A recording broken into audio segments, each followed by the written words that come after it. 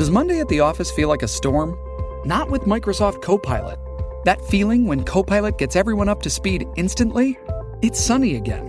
When Copilot simplifies complex data so your teams can act, that sun's shining on a beach. And when Copilot uncovers hidden insights, you're on that beach with your people, and you find buried treasure. That's Microsoft Copilot. Learn more at Microsoft.com/AI for all. Survivor 46 is here, and so is On Fire, the only official Survivor podcast, and we have a twist this season. The winner of Survivor 45, Dee Valladares, will be joining us every week. We're going behind the scenes of the biggest moments, the how and the why things happen, and the strategy and analysis you can only get from someone like me, a Survivor winner. Listen to On Fire, the official Survivor podcast, wherever you get your podcast.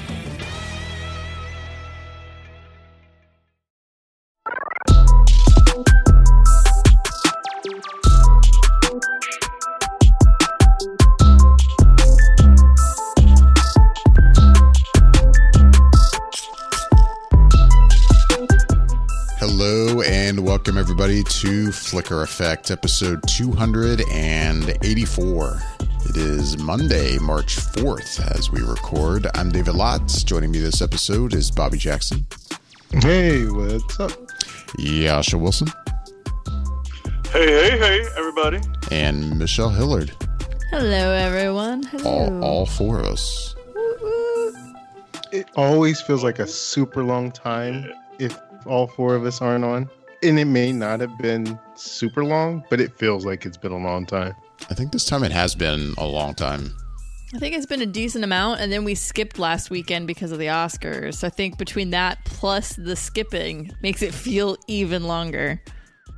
Yeah, 100%. When it's, even if it's just a week, if one of us can't make it, then it's like, it feels like we haven't talked in forever.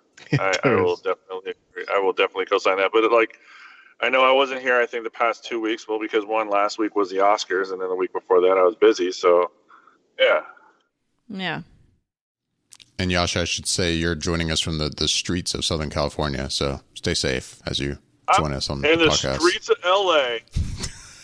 Don't worry, guys. I can't really go fast. I will be driving probably about 10 miles per hour is what I will kick it up to on this commute home.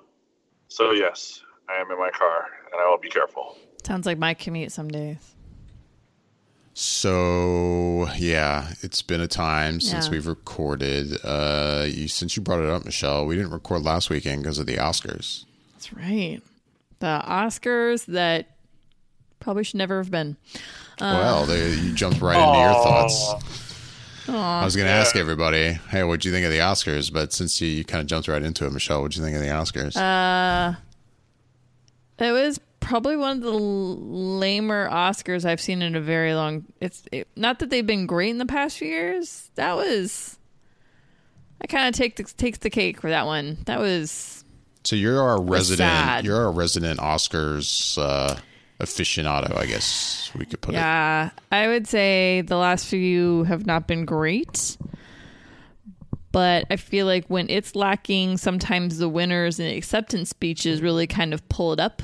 But even this year, I feel like there was probably 3 acceptance speeches that I think were like, oh, okay, the feels. That's good. Good stuff right there. With my favorite, I will say, being lead actress, Olivia Colman's acceptance speech was damned adorable and lovable and wonderful. And yeah, she's a treat that we here in the Americas should embrace a lot better than we have been. And she was really cute and she was endearing to us, I think. And she was a lovely little highlight. But overall, it was not the best Oscars. Although, I will say, but maybe as far as performances and things that happened, not surprising in any way, shape, or form, but the performance of Lady Gaga with Bradley Cooper singing Shallow was a huge scene-stealing moment. And of course, there's been a lot of gossip ever since then, but whatever. But the performance itself was really good, and I honestly just enjoyed the way they shot it from the stage looking out onto the audience. I thought was really, I was like, oh, you guys are actually going to put together some thought process behind this show for like a whole 3 minutes. This is incredible. So that was going to be my quick question idea. as soon as you brought it up. What did you think of the way they shot it? And you've already said you liked the way they shot it. I liked the way they shot it. I thought it was really cool. And I feel like they actually thought outside the box, you know, for 3 whole freaking minutes of the entire Oscar show.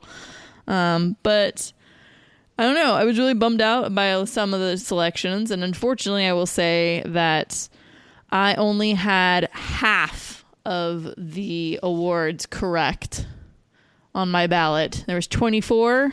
I got 12 of them correct. That is just sad, my friends. You got my list over there, right? I think I got 11. I do. I was just about to say, on the upside of that, that's one more than David Lott. Yeah, it was a bad night. We are the champions, my friends. I mean, I'm not gloating. It's totally fine. Anyways, yeah, so I got one up over David, which I don't think has ever happened. So here we have it. That's my Oscar takes. Whoops. Let's bring on the next year. Let's say it was a bad year. Let's actually get a host and maybe a concept of a theme for the show, and maybe do like a montage or two, and I don't know, let's actually throw in entertainment with people that get paid to do it for a living. How about that? Can we try that maybe? That'd be cool. Super down with that. Well, I'll say real quick, I feel like I follow in the no man's land of, I don't know, I've been seeing 2 different opinions on this show for the most part. I feel like people either liked it or they didn't. I saw a lot of I don't know what the hashtag was. It was like no more Oscar hosts, like people that were happy, like, hey, this totally works without a host. See, we don't need hosts anymore. And then people who didn't like the show. But I definitely fall in I did not like the show almost at all. But I'm still all for the no need for a host. Like, that's not the reason I didn't like it. But I think this was a bad example of how to do it without a host. Like, I no doubt believe they can do a great show and have no definitive host of the Oscars, but this was not the way to do it. I hated the way the show opened. It opened like the Grammys with like, you know, Queen concert. Like, I don't know. It was just that I guess is what bummed me out most about the way they handled not having a host. But yeah, I didn't like the show at all. I thought it was one of the worst Oscars we've seen in a while. And I think in an attempt to make the show more entertaining to a wider audience, I mean, I guess I'm not the wider audience you should be asking, but from my perspective, it didn't work. But I don't know. I mean, maybe if you ask a bunch of people, general audience members, maybe they did like it. I don't know. But there was just things about it I found really weird. Like, again, going back to an attempt to, I guess, appeal to maybe certain groups of people. Like, there were people popping up on stage, and I'm just like, Tom Morello at one point. Right? I'm like, what is he doing here? Why is what? And then I think Serena Williams at one point. I don't know. I mean, not that I have a problem with these people. They're great. But it just felt forced and odd that they were there. Like, such a weird attempt to, like, make it almost like hip or something. I don't know. Appeal to the masses, Yeah. more of the masses, I guess. Oh, so this is about movies, but let's appeal to people that like music. Let's appeal to the people that like sports. And it was like this weird stretch, and it wasn't cohesive in any way, shape, or form. And it was so like, wait, what? I found that really weird. It was a bit all over.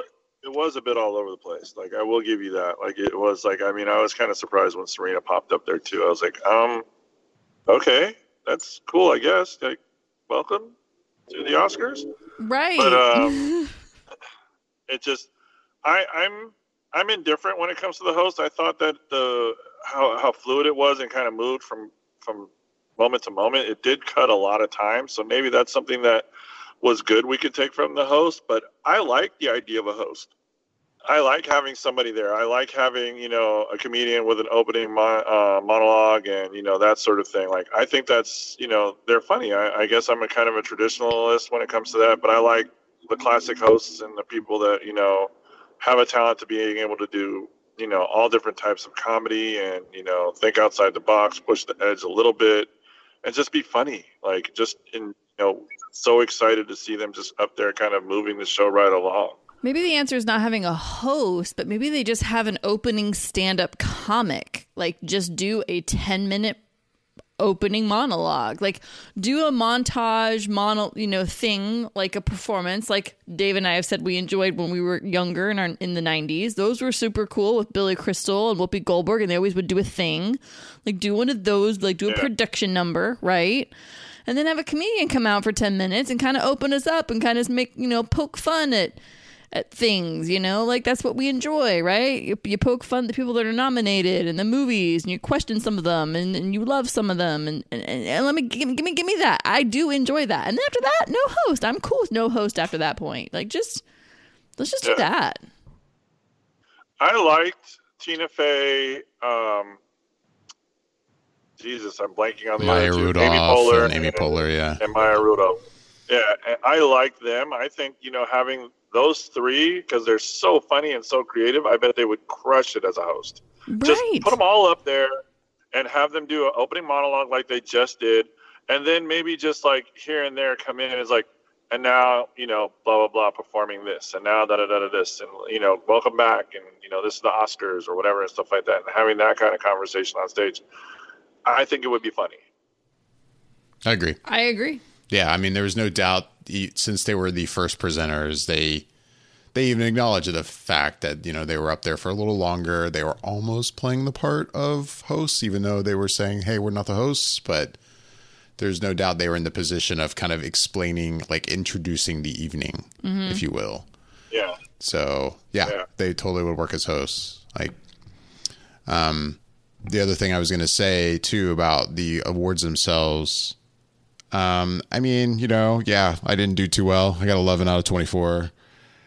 I mean, and I guess what I'm about to say is, I guess it's maybe the case to a point every year, but it just seemed to especially stand out this year that I don't know if something needs to change with the way that they vote on winners or what, but I understand that when the kind of sections or parts of the Academy are determining their nominees, it is determined by, like, for example, with sound, it's only basically people who are members of the Academy from that area that are determining their nominees.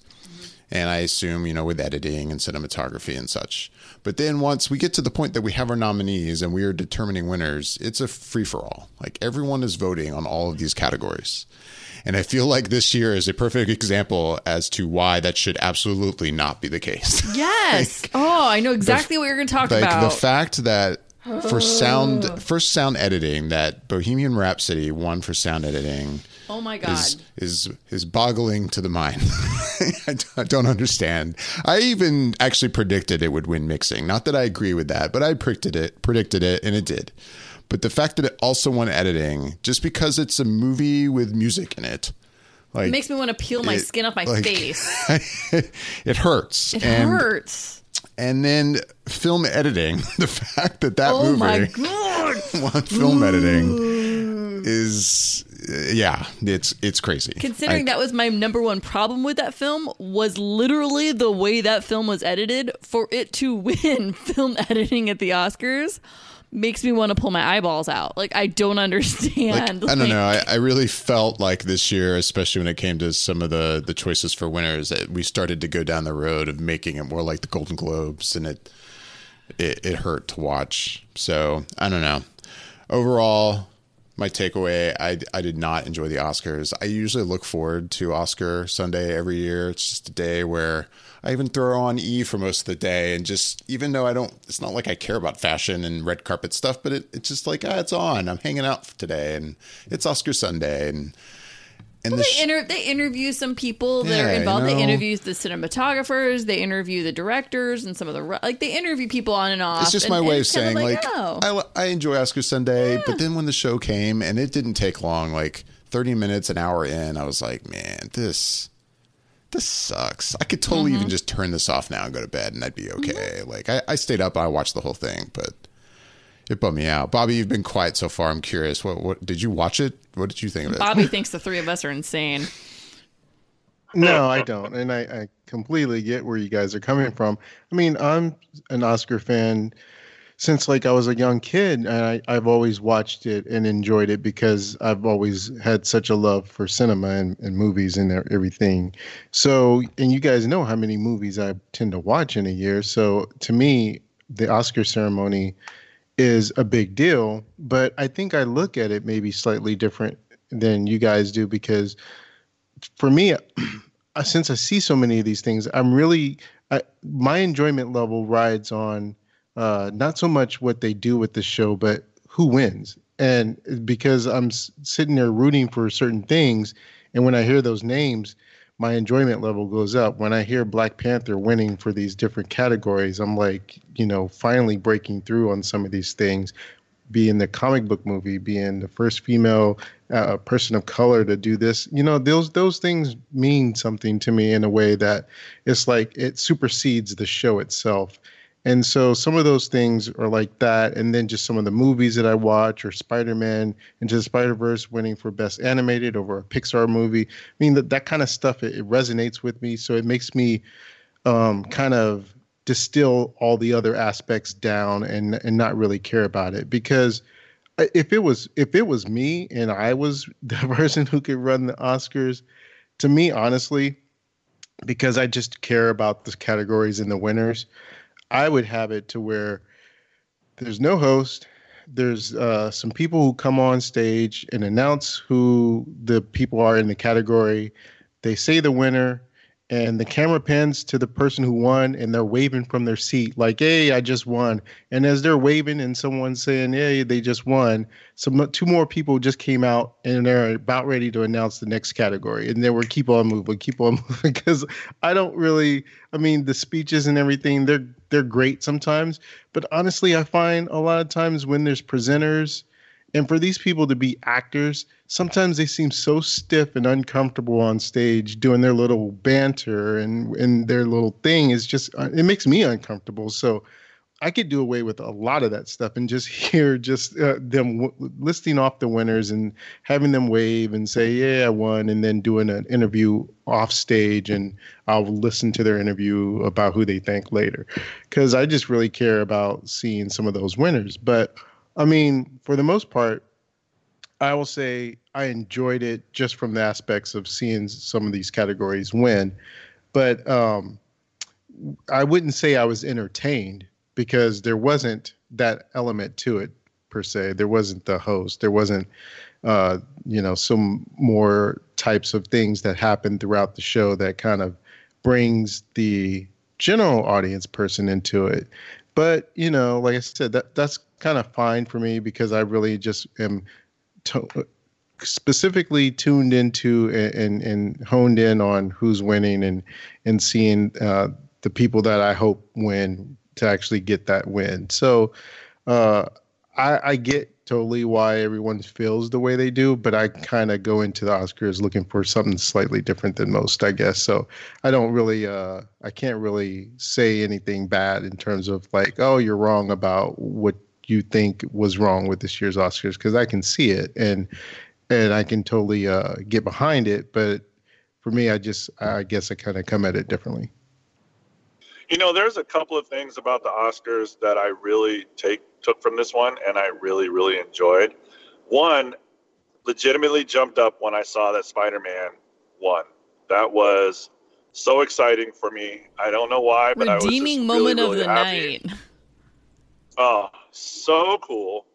And the other was watching Chris Evans' reaction when Black Panther won its Oscar. That made me so genuinely happy, because he was excited.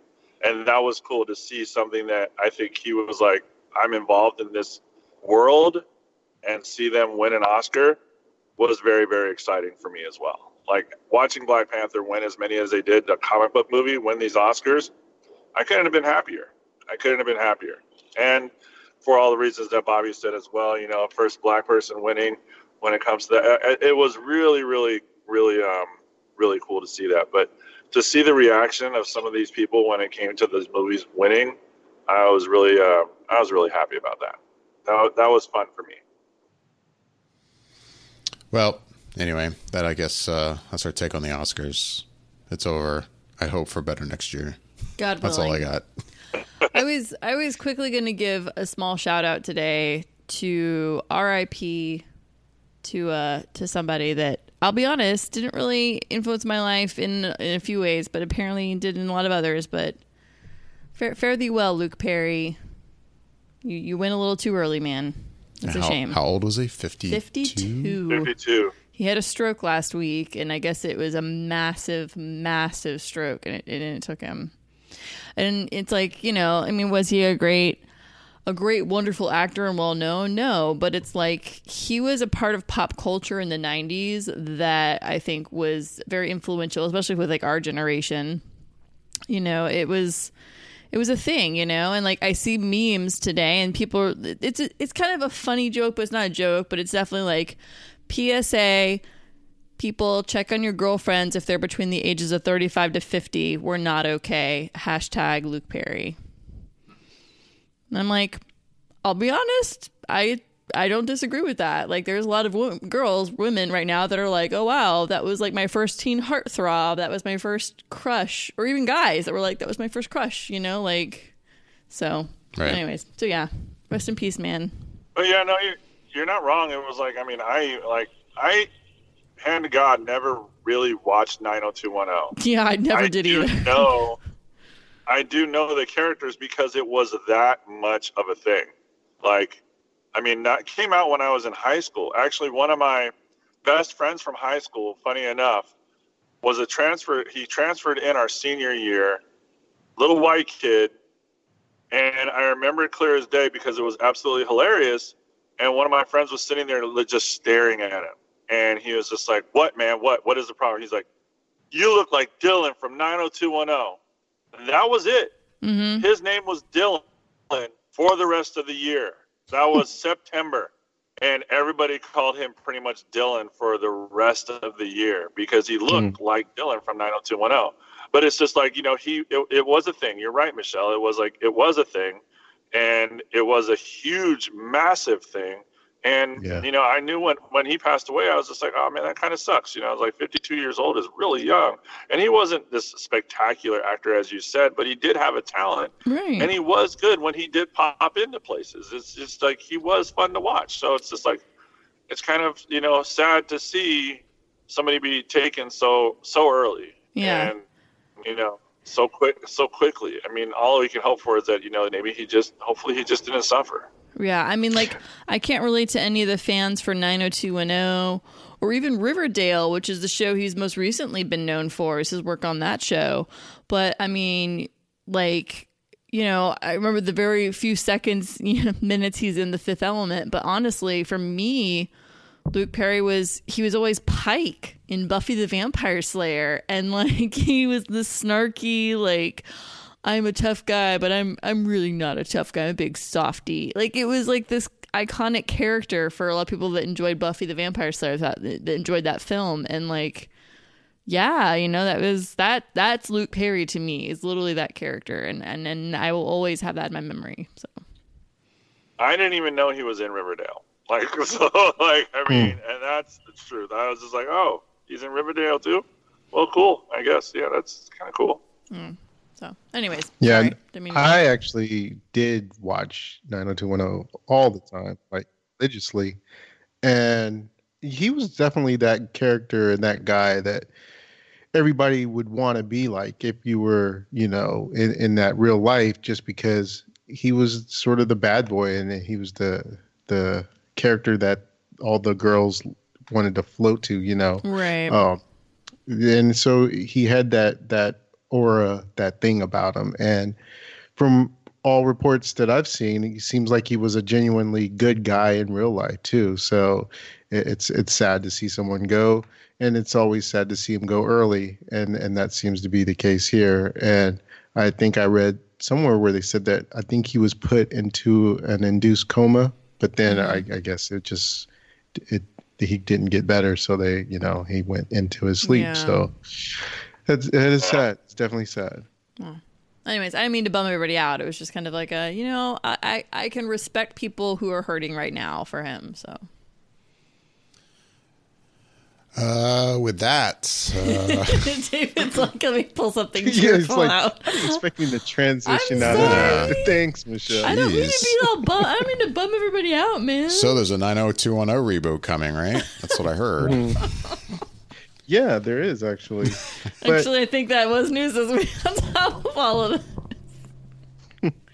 But the thing is, I think just briefly, since you did sort of bring it up, it's for a lot of people who've seen that news that there is a 90210. I think they saw the headline, but the aspect of the show is supposed to be that the actors are playing themselves, but just a heightened version of themselves, and they're trying to put together a 90210 reboot. So that's the concept of the show. So it's like just not actually a 90210 thing, but it's kind of like around that kind of a concept of a thing. Okay. All right. Sort of like if you've seen Curb Your Enthusiasm and one of the seasons they did sort of a Seinfeld thing where they were trying to do another season of Seinfeld, but the actors were playing themselves, but sort of in between them playing themselves, they were showing parts of what this new season of Seinfeld would have been kind of like, but, very tongue-in-cheek. So Gotcha. I think it's similar to that. Okay. All right. Well, yeah, with that, what else has been going on other than the Oscars? I had all week to sit around and just stew about the things that annoyed me about that. So that basically took my week up. Other than that, I did watch, by the way, Bobby, a couple episodes of Deadly Class. I'm like 2 episodes in. Oh, okay. So I'm intrigued in that show so far. Like I think when you talked about it, if I remember correctly, I think it almost sounded like 3rd episode that you were like, okay, now you were all in. Yeah. But yeah, I'm enjoying it so far. It's interesting. It's different, but it's interesting. It's definitely different. I felt like you got your comic book shows where everyone has powers, and not all of them are the same, and not all of them are formulaic in that way where you kind of know like the CW aspects of their superhero shows or some of the other ones. It's based off of a graphic novel or a comic, but no one has powers, but they're all in this school for assassins, so they kind of have these abilities in the sense that they're kind of like warriors, ninja kind of aspects, or fighters, great fighters, and using weapons and different skills and trained in the arts of trying to essentially be an assassin, but yet they're still high school-ish type kids, and so you still have that level of drama and aspect that goes along with it, but it just does some things differently.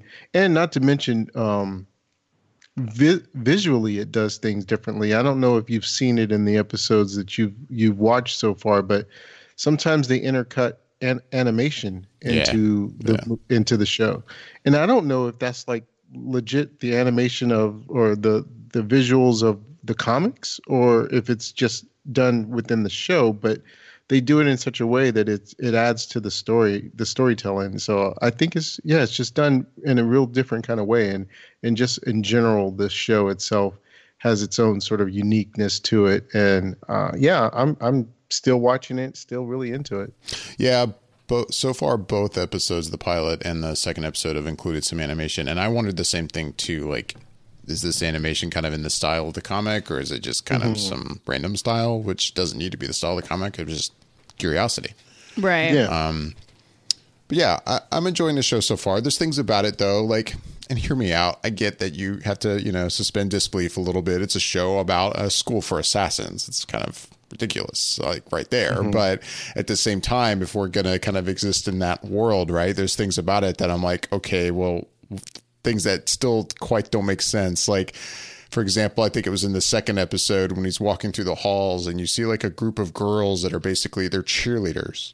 And I'm like, well, what are they cheerleaders for? I had the same thought. I had the same thought. Do they have a football team? Are they playing against other high schools? I mean, the interesting thing, like I was looking, I'm like, why are they cheerleaders? I don't understand. But then, like, if you look at it, I think those were like the white supremacist girls, which was really even more interesting. I'm like, is it so they can practice marching? I don't understand what's happening here. Are they just like confused. They're like we're in school, so we're just gonna dress like this. This is what we have to do to be in high school. It was really weird. I had the same thought. That's hilarious. Aspects like that about the show that it's like, okay. I mean, again, I know maybe I'm thinking way too much into a show with this kind of premise, but still, it's like stuff like that sticks out. I think most people, you would find yourself imagining, I'm like, okay, well, why would that be taking place? Like, you want to at least somewhat try to fit an idea like this into a real world situation. Like, how would it work if it were real? And something like seeing some girls, okay, we're cheerleaders. I mean, my first thought is like, well, what? Like, I imagine this is a secret school. Obviously, it's in the back of what it looked like some type of deli market or something, it's, I don't know. Anyway, otherwise though, I am enjoying it. I don't even know what this show is. What is this show that you're talking about? I mean, Bobby, you could probably explain it better. It's on Sci-Fi. As you mentioned, Bobby, it's based on a graphic novel, but it's basically about a school for assassins. So it's kind of all high school aged kids. It's called Deadly Class.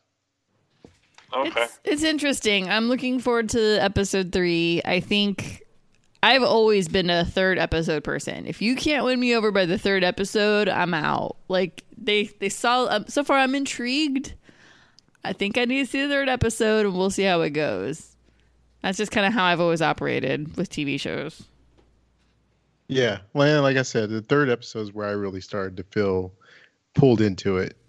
Right. So, yeah, definitely. No, I'm the same way. 2nd or 3rd episode. I mean, the 2nd one is kind of touch and go if it's stupid, but then it's like the 3rd one is like, if it really can't get me to keep going with it, then I'm all out. But what else, David? That's basically my week. Oh, okay. Well, I mean, other than my continuing Game of Thrones marathon, but Game of Thrones. Yeah, we're close. Just a little over a month or less. We're a little more than a month. I think it's mid-April, so like April 14th or something like that, I think. Yeah, and I think as long as I get to season 4 by I think it's this Friday, I'm on schedule. Nice. I was ahead of schedule there for a little bit, and now I'm definitely like, okay, I'm basically now like right on schedule. But like tonight, I won't watch an episode, so I'll be a little behind. So, Michelle, have you watched anything? You're like quiet over there. I've also started, obviously, what is the show again? Deadly Class. I've started that, so that's been what's up. I've been watching a lot of Game of Thrones. I saw something on Instagram where it looked like David was mentioning that you guys were back at it again. I think he was referring to the soccer league you guys or soccer team you guys support. Yes. Did that start back up or something? The season opener for the Orlando City was on Saturday. Wait, that's their name? The Orlando City? Well, it's Orlando City Soccer Club. Yeah. Oh, okay. Anyway, so it was a season opener on Saturday. It was an all-day thing. It was a whole tailgating extravaganza. The game was at 3. It was an event. It was a lot of fun. I do enjoy soccer season. I do enjoy going to the games. I will say the only thing that honestly is annoying about soccer season is the time that it cuts into seeing movies and TV. Nice. That's literally my one. I'm like, it cuts out so much time. That's why I need to set up a flat screen in the back of the car so that we can tailgate and watch Game of Thrones episodes. The whole thing. Right. We could tailgate, watch Game of Thrones, and then go see the game. Yeah, it works out great. Yeah, it's perfect. Yeah. Okay. I'm okay with that. I did see also, I don't know, maybe I'm mixing these things up, but it seemed like, Michelle, you were also talking about spring training, and I only refer to spring training as thinking in baseball terms. That is also correct. Oh, so man, Bobby, somebody likes me on Instagram. I see things. Sometimes these things pop up, and I'm like, what are they up to right now? So, we're always doing the things. The things are always happening. What is this? Oh, so it is baseball. I am referencing baseball. Yeah. I actually really enjoy the sport of baseball. So a big thing in my life, my childhood We used to always go to games, professional, AAA, all kinds of stuff. Perks of being in Florida is that for the entire month of March and like the first week of April is spring training for half of the league is in Florida and the other half is in Arizona. And so here in Orlando, we have had for 16 years, 20 years, the Atlanta Braves trains on. I'm like, what are you about to say? They train. Their spring training is a Disney property at Disney's Wild World of Sports. This is going to be the very last season for the Atlanta Braves spring training at Disney's Wild World of Sports. They're going to move to a coast. So all the other sports teams, mostly, I will say, are actually on the Gulf Coast. There's a team, I think, actually in St. Pete, and then it works its way down to Bradenton, Sarasota, Fort Myers, Naples, and then there's teams scattered in little towns. And so every March, I always try to go to minimally one spring training game for any team, really. I'm not that picky about it. It's like going and having a nice day at a ballpark and having a beer and a hot dog and watching guys play baseball. It's a thing. I like it. It's what I do. So I got to do that on Sunday, and I didn't like either of those teams, but I'm just so desperate to go see baseball, so I went. What teams were they?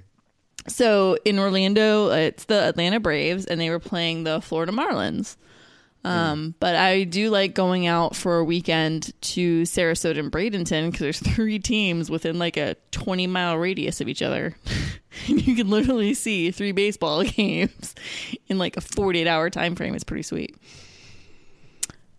So yeah, no, cool. I will say the benefits of being in Florida for the month of March are plentiful. There's a lot of sports that are happening. Basketball is still a big thing. The Magic are still having a pretty stellar season thus far, shockingly. And yeah, no, it's a great time for sports in Orlando, Florida. Let's be clear, stellar for the Magic. Stellar might be a bit much. And I'm not a Magic fan. Let me rephrase that. It's a stellar season for the Orlando Magic. For any other professional basketball team, it's not great. But yeah. I'm just saying, there's sports, there's things, there's cool things to do outside in the month of March where it's not like insanely hot like it's going to be in about 3 weeks when it's actually almost the end of March and beginning of April. Anyways. I have one more Florida question, Orlando specific, I guess. So I saw David.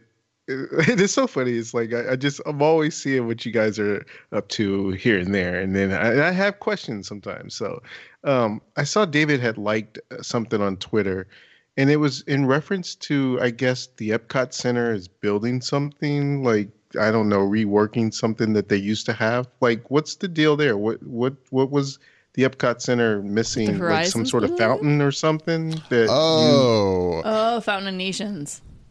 Oh, yeah. I think I recently saw via, I forget what account on Twitter, that there was a rendering of basically how they're redoing the front of the park, which right now at the front of the park features these kind of monolith-like stones that a while back people could pay to have like a laser etching of their face on these stone things. Back in the late 90s, early millennia. Yeah, and if you're feeling really crazy, you can run through there now and try to find an NSYNC's like faces somewhere in there. Anyway, I found that one time with some girlfriends like a million years ago. So basically, I mean, if this rendering is true, I don't know how official that announcement was. Like, they're removing all that. They're going back to these kind of planters and everything. But the coolest thing about it is that because back kind of, I think it's around the time when they added those stones, they changed the fountain, and they had removed this very Epcot classic kind of like, it's a very 80s look, but it's awesome. Like this kind of like, I don't know, in the center of the fountain, there was like these, I think it was like these 3 like kind of stone flat things that go up, and it had like the old Epcot logo like right in the middle of them. And I think you know what logo you're talking about. And in the rendering, that thing in the middle of the fountain is like coming back. Oh, and sweet! Yeah, that was super 80s. Again, I'm saying all this like I don't know how official all this is. Yeah, I think that's what you're referring to, Bobby. So on a super weird Disney note, since we're talking Disney, I was going to say something about Disney too. So were you talking about Disneyland, Star Wars? No, I was just going to say, like, since you're bringing up Disney, that was one other thing I did this weekend. I went to a park on Sunday, which I hadn't been to a Disney park in a little while. I don't go as much anymore. I mean, I've been to Epcot somewhat recently, but I feel like Epcot's different. Like, Epcot is, for me, like almost another category of park. I go to Epcot to, like, chill and walk around and drink. Yeah, Epcot's almost, dare I say, relaxing at times. It is. It's the only park that is left that is relaxing because... And it's losing that relaxing It's very funny, quickly. too, because, what was it? Very recently or sometime this week, Disney put out some more information and they did some press preview stuff for Galaxy's Edge, the new Star Wars land that's coming to Disneyland and to Disney World. And it's funny. I think I've seen 3 versions of this picture in a meme on Instagram and Twitter, where it's an image of the Millennium Falcon, and there's like a father and a daughter in the foreground, and like his kid, and there's like maybe 2 other people on the side, and then otherwise it's like stormtroopers and stuff, and it's an image of that. And then, someone has taken it and shown you what it'll look like in real life, where it's just packed full of people. And like the reality is completely a 180. You're never going to have that much space. Never going to have that moment. That magical moment alone with your child, embracing the wonder and majesty that is the Millennium Falcon and or all of Star Wars section. That is never going to happen. And it's funny because then, sure enough, this weekend went with the kids and my parents to Disney's Hollywood Studios, which is the park here in Orlando that will have, the new Star Wars land. And we went, and they have a new Toy Story area there now. We kind of walked through that, and when we didn't do a lot because this is also the new Fast Pass era of the Disney parks. And, this was, long story short, it was a trip that wasn't really planned for, and we didn't have Fast Passes for anything. And really, without Fast Passes anymore, there's really not doing much of anything. You really have to plan ahead to go to the parks, if you actually want to ride things. And which makes me sad. And in one sense, it's annoying being someone who grew up in a time when there was no Fast Pass. Like, you just went to the parks and you got in line, and if it was a popular ride, you just had to wait. And if it wasn't popular, maybe you got lucky. You didn't have to wait so long. But now it's like you really have to plan ahead. And in one sense, part of me wants to be annoyed that Fast Pass even exists. But at the same time, the parks are different. The attendance at the parks is just so incredibly different in that they are just, at least here at Disney World, they seem to be packed like year round all the time now, to a point that without Fast Pass, I can't imagine. Like, you basically have to have Fast Pass, and you just have to plan ahead. And that probably is the only way it makes it bearable. It's just so busy. And I mean, you guys know me. I am a Star Wars fan. And part of me wants to be so pumped and excited that this Star Wars land is coming, right? Like, but at the same time, it's hard to get excited because I don't even know when I'll experience it. Like, I don't have an annual pass. I'm not going to get one anytime soon. They're expensive. And I'm not willing to deal with the crap show that's going to occur for the first year that thing is open. It's going to be insanity. That's what I'm about to say. Like, it's going to be insane there. And to the point that it's somewhat surprising too, considering how much attendance they have at the parks here and how much land they still have left, that they didn't just build a Star Wars park. Like, you could have built a 5th park and just built a Star Wars park completely on its own, and it would have done incredibly well. Like, it's going to be crazy there, to the point that, I agree with you, Michelle. I don't even know if I want to go. The only way I would go is if I did have an annual pass and they did like annual pass previews, and I'd go to the annual pass preview, and that'd probably be it. But it's hard to get excited about something that I think is just going to be too insane to enjoy for a while, So, there's that. that was that weekend Disney experience. I'm surprised that our conversation has diverged into what you and I do on the weekend. I know. We're almost out of time. I know. I realized. I thought we were going to talk about the 20 movies that Bobby watched this week, but I know. I was like, I still wanted to hear what Yasha saw, because I'm sure he saw at least one or two movies. You know what? I did see a movie this weekend. I saw The Upside. Kevin Hart. I almost said Kevin Garnett. Sorry, and Bryan Cranston. Yeah, I was curious about that film. I liked it. Yeah, I liked it. I thought it was a sweet story. It wasn't too much of Kevin Hart acting like Kevin Hart in the movie. You know, I really do feel like he just he tried to step a little bit away from his realm of what we're used to seeing when it comes to him being in films. Bryan Cranston was fantastic, but I mean, Bryan Cranston pretty much does fantastic in just about everything that he does at this point in time. And it's interesting to hear about this, story, this true story about this quadriplegic, basically befriending somebody who is this caregiver who had no foreseeable talent or skill set, I should say, in taking care of him. Genuinely enjoyed it. Thought it was a fun movie. I would definitely recommend it to people because I think it was a really a good time, and it was a heartwarming story. And it was really, kind of reflective in regards to not taking things for granted sort of thing. Because this man, was able to walk at one point, did have all the use of his faculties, and then he lost it. And, I can't imagine living to the point where I can't use my faculties and need a caregiver like that. So it was interesting. It was an interesting movie. I enjoyed it. I thought it was a good watch.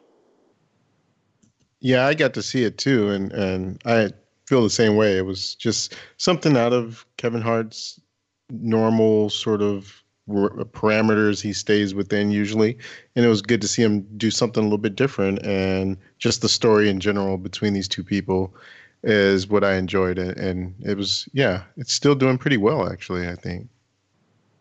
Yeah, it's going strong in the theater. I mean, there was still people in there watching it when I was there. I mean, quite a few anyways, I should say. Did you get a chance to see anything else? Oh, did we talk about Alita?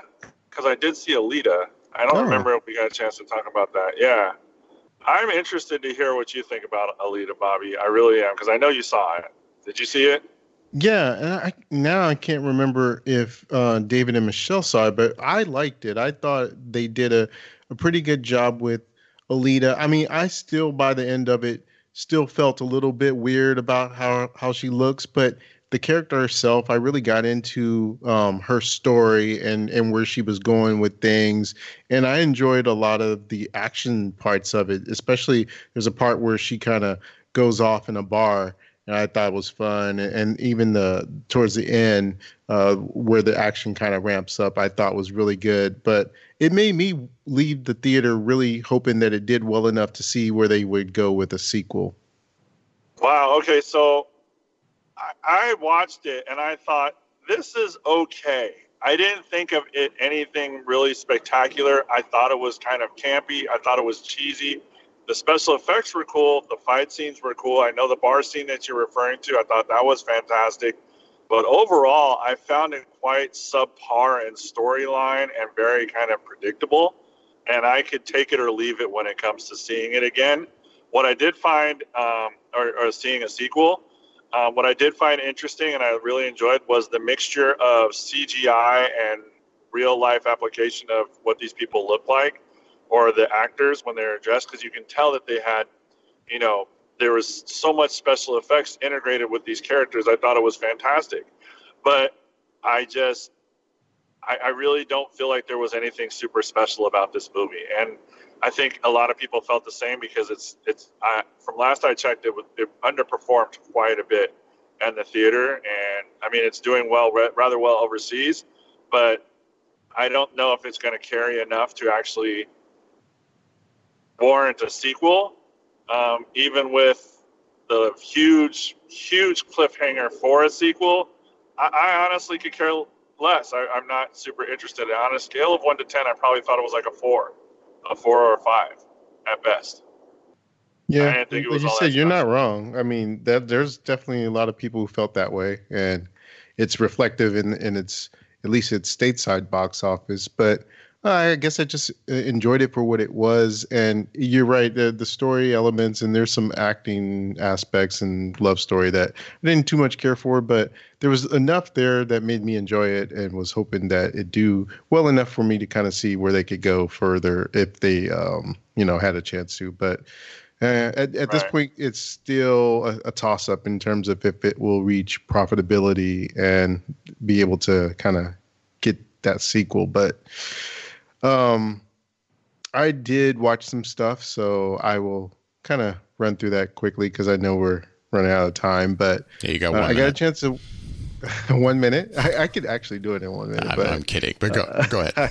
Yeah, so I got a chance to watch Greta, which is a movie that came out, I believe, this past weekend. It has Chloe Grace Moretz in it, and also I can't think of the French lady's name in it. Let me see, Isabelle Huppert, and I don't remember what she was in, but I remember her having a big award season like last year for a movie that she was in. But in this movie, she is Greta, and she's this widowed older lady that Chloe Grace Moretz's character befriends, and you find that fairly quickly that Greta is pretty nuts, and the movie kind of expresses that in a way where she has such a relationship with Chloe's character that it's unhealthy, and Chloe's character starts trying to get her to back down, but it only helps to ramp her up. And overall, it was something I would say it didn't really work for me.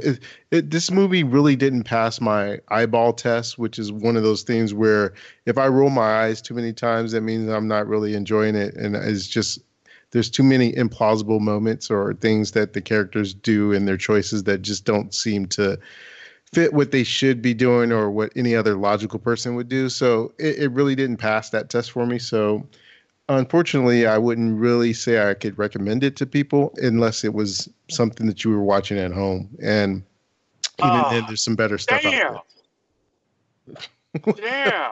I mean, because I saw the trailer for the first time this week. I was like, what's Greta? When I was trying to figure out what I wanted to watch. And I saw that and I was like, oh my God, that looks amazing. Like, I was so excited to watch that. And then hearing that somebody who I have known and is a good friend, and I highly respect his opinion on these movies, to actually hear you say, I don't recommend going to see that, where that doesn't happen a lot. Like, you don't say that a lot, like, is heart-wrenching, because it's like, that means I would really be pissed off if I went and watched that movie, and I'd be like, you got to be shitting me, man. You have literally got to be shitting me. Yeah, I mean, it's not an awful movie. It's just one of those movies where you feel like, okay, I just spent, an hour and a half or whatever watching this, and it was all right. And I could have probably watched this at home while I was doing something else, kind of feeling, where if you're going to go to the theater and spend your money and really sit down for that time, then I would say there's other things out there that you should probably go see before that you'll really come out of it feeling good, which I would say that very much applies to How to Train Your Dragon 3. And I've seen this whole series in the theater, and I gotta say, it seems like every time they ramp up the CG in these movies, and this movie, it was absolutely gorgeous. Like, I really couldn't describe how overwhelmed in a good way I felt looking at some of the CG in the movie. And there's these times, anyone who knows this series knows that there's these scenes in it when the dragons are flying, and it really has this feeling to make you kind of have that same sort of vibe as if you're in the movie flying with these dragons. And it does that here as well. But I swear it seems like they ramp up the CG and the effects every time, and it looks even more and more believable and just breathtaking in the way that it's displayed. And in this movie, it's got Hiccup and Toothless once again, and they're sort of being hunted in a way by some of these new characters that are really trying to contain all the dragons. So it's sort of like a rehash in a sense of that same story where there's other Vikings that want to possess the dragons, but this one has like a different bad guy who's specifically a dragon hunter. And the introduction in this one is this Light Fury that's a dragon that's a female that can be comparable to Toothless. And so you get this sort of love story between these other two dragons, but it's also it's all done so really well in the way that this series has just done a good job of telling these stories without it seeming like it's specifically kiddie or being one of those series where a lot of DreamWorks movies they're always very heavy in pop culture references and stuff. And the How to Train Your Dragon series has never done that. It's just sort of told its own story, and that's what you get here as well. And it wraps itself up in such a really, really good way. And this is supposed to be, as they've said, that this is supposed to be the last movie. They're not doing any more. We'll see. I mean, from what I've seen in the tracking, it's actually opened better than the last two movies have, and it possibly can make more than those other two movies. So we'll see if DreamWorks holds true to them saying that this is the final movie. But it's absolutely well worth a trip to the theater to watch this movie if you've seen the other two. That excites me because I want to see it. Yeah, I was gonna say that because like I love the first one, and I'm actually pretty interested in seeing this one. But I've seen parts of the second one, but I have not sat and watched the second one from start to finish all the way through. But I mean, like, I loved the first one a lot. Like, I think it's a pretty special story, and yeah. Now I'm glad to hear. I'm glad to hear you like that one this much. Yeah, it'll get you. It'll definitely get you. Oh man. Yeah. Get you right in the feels. Definitely in the feels. Let's see. What else did I see? Oh, I saw a movie came out maybe a couple weeks ago, and it was, I don't know if you guys are familiar with it, but it's called Fighting with My Family.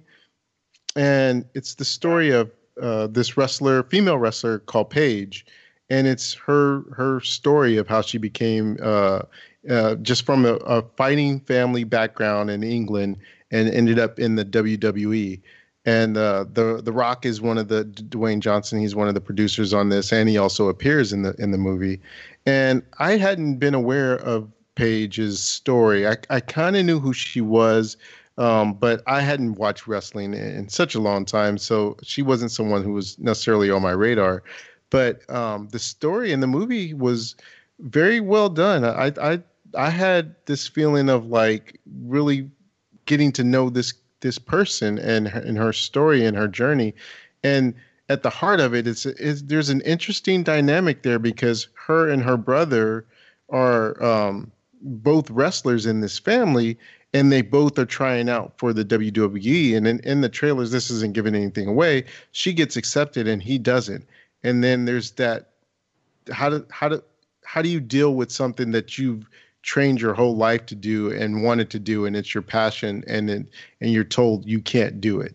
And so there's some of that in there as well, and that jealousy that can form, and that is part of the story, but not the whole story. And a lot of it is her journey, and she encounters a lot of bumps along the way, and it's very well told, and I really enjoyed it. I thought it felt like it was definitely a family friendly movie.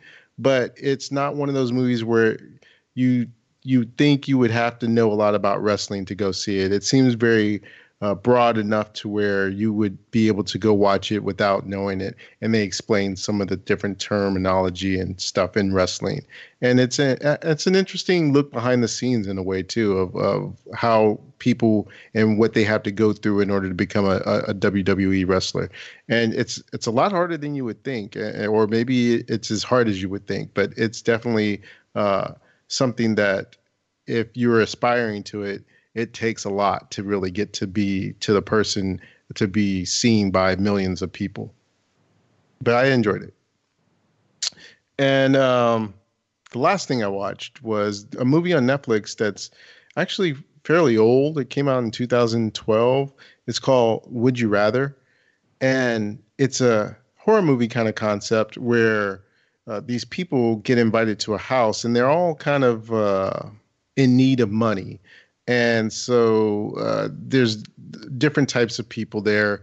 And the host, he has this game that he plays, and it's Would You Rather. And so it starts off fairly tame, where who's a vegetarian says, well, I'll give you $10,000 to eat this steak. And then, it's like, well, will they do that for this money?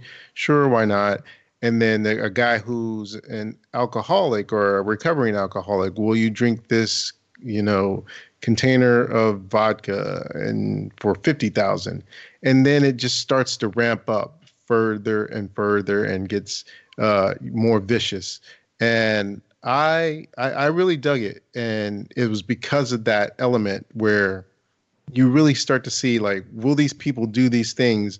And if the would you rather is, if I have to do this to you, then I don't have to do that thing to myself. And so it's like, would you hurt yourself as opposed to hurt someone else? And then if you're all doing these different things, who ends up surviving that? And so it's I really liked it. Especially it's Netflix. I'm at home, I'm chilling, and it's something I could watch. And I just like those kind of concepts just because it's an interesting look into like that. It makes you question those things about yourself. Like, what would I do in this situation? So I think that's the element I liked about it. But it's not, I wouldn't say it's borderline I would say for someone like Yasha who doesn't like gore, because there's definitely an element of gore into it, but it's not throughout. So it could be like very borderline for someone like Yasha, but I really enjoyed it more so than I thought I was going to before I pressed play, because it started off a little slow and the acting wasn't great towards the beginning, but once it starts to ramp up, it really gets good. I think I've seen this. Who's in it? So Brittany Snow is the main female character protagonist in it, and then there's the guy. His name is Eddie Steeples, who's in it. Who's an African American guy who was in the show with My Name Is Earl. He was in that. Who else is in this? Okay. Then I haven't seen it. There's another one that kind of has the same concept. This movie came out years ago, and I don't remember his name, but Champ from Anchorman is in it, and it's kind of the same premise, and I really enjoyed that. It was really kind of set up as a dark comedy, and it's almost like a dare game. Like, you're at a bar, it's like, how much would it take you for me to give you to go over there and hit on that girl in front of her boyfriend? I was like, no, I'm not going to do it. It's like, and it's about these two guys who just end up being really desperate for money. And it's like, okay, well, $20. It's like $20, I'll go do it. Or 50. And it's like, and you can outbid each other. And it's like, well, I'll do it for, and it's like, I'll do it for 15. And, go down that way, like to see who it'll do. It's like, okay, $500, you go over there and slap the bartender. It's like, well, all right, I'll do it for $500. And the other guy's like, and it's basically this guy, Champ, has all this suitcase of money, and he's basically giving these guys like, all right, how much for one of you to cut off their pinky? And it's like, gets down to that dark. And it's like, I'll do it for, it's like $1,000 you cut off your pinky. And it's like, you're underbidding the person to get the money. It's like, I'll do it for $500. That kind of thing. I gotcha. And it was just an interesting kind of story. I dug it though. Yeah. But I think I have that on my, yeah, you might like this. And I think I will check that out, because I think the movie you're talking about, I have it on my Netflix list as well. And I just hadn't watched it yet. So I think I might check that out after having seen this Would You Rather. Okay. I need to watch Would You Rather then. All right, I should give that a shot. Yeah, I've seen Would You Rather. That came out in like 2012, I think. Yeah. What'd you think? When did you see that? A while back. I mean, It was a long time ago. I mean, if I say long ago, it was could have been 6 years ago. I don't think I saw it right when it came out, but I remember I saw it. And it's funny though. I mean, now I can't remember what I really thought about it. I remember I saw it, and I think I thought it was interesting and kind of entertaining, but I don't think I loved it or anything. Yeah, it's definitely entertaining. It's just you start to get into it as they have these would you rathers and they start ramping up. Right. I am almost done. I'm going to add in there. Yeah, I'm going to just chime in and say that I'm almost done with season 1 of the Marvelous Mrs. Maisel. What do you think? I love it. I think it's fantastic. Alex Borstein. Damn is straight by far you do. my favorite character. She is by far the best character.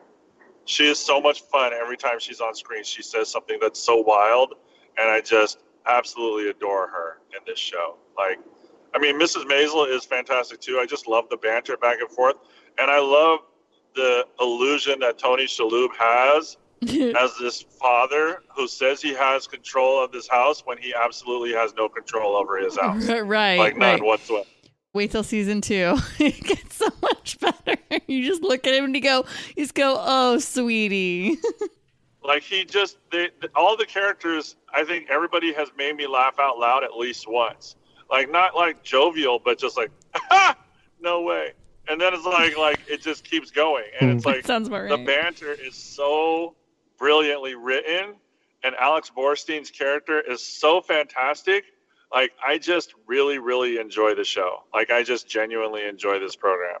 I think it's like, I'm actually curious as like how much this costs per episode to make, because their set pieces and costumes are so beautiful and so fantastic. And I feel so true to form for the 1950s that I'm just like, how is this? Like, this is crazy, like how much this is probably costing them.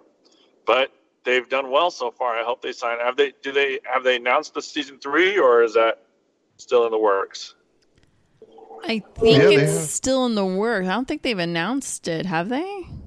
You might be right. Maybe they haven't officially announced it, but it's definitely happening because the main stars were negotiating for pay bumps, and they got it. So I think Rachel went from I forget how much they said she was making, but I think she's now making like $300,000, $400,000 an episode or something like that.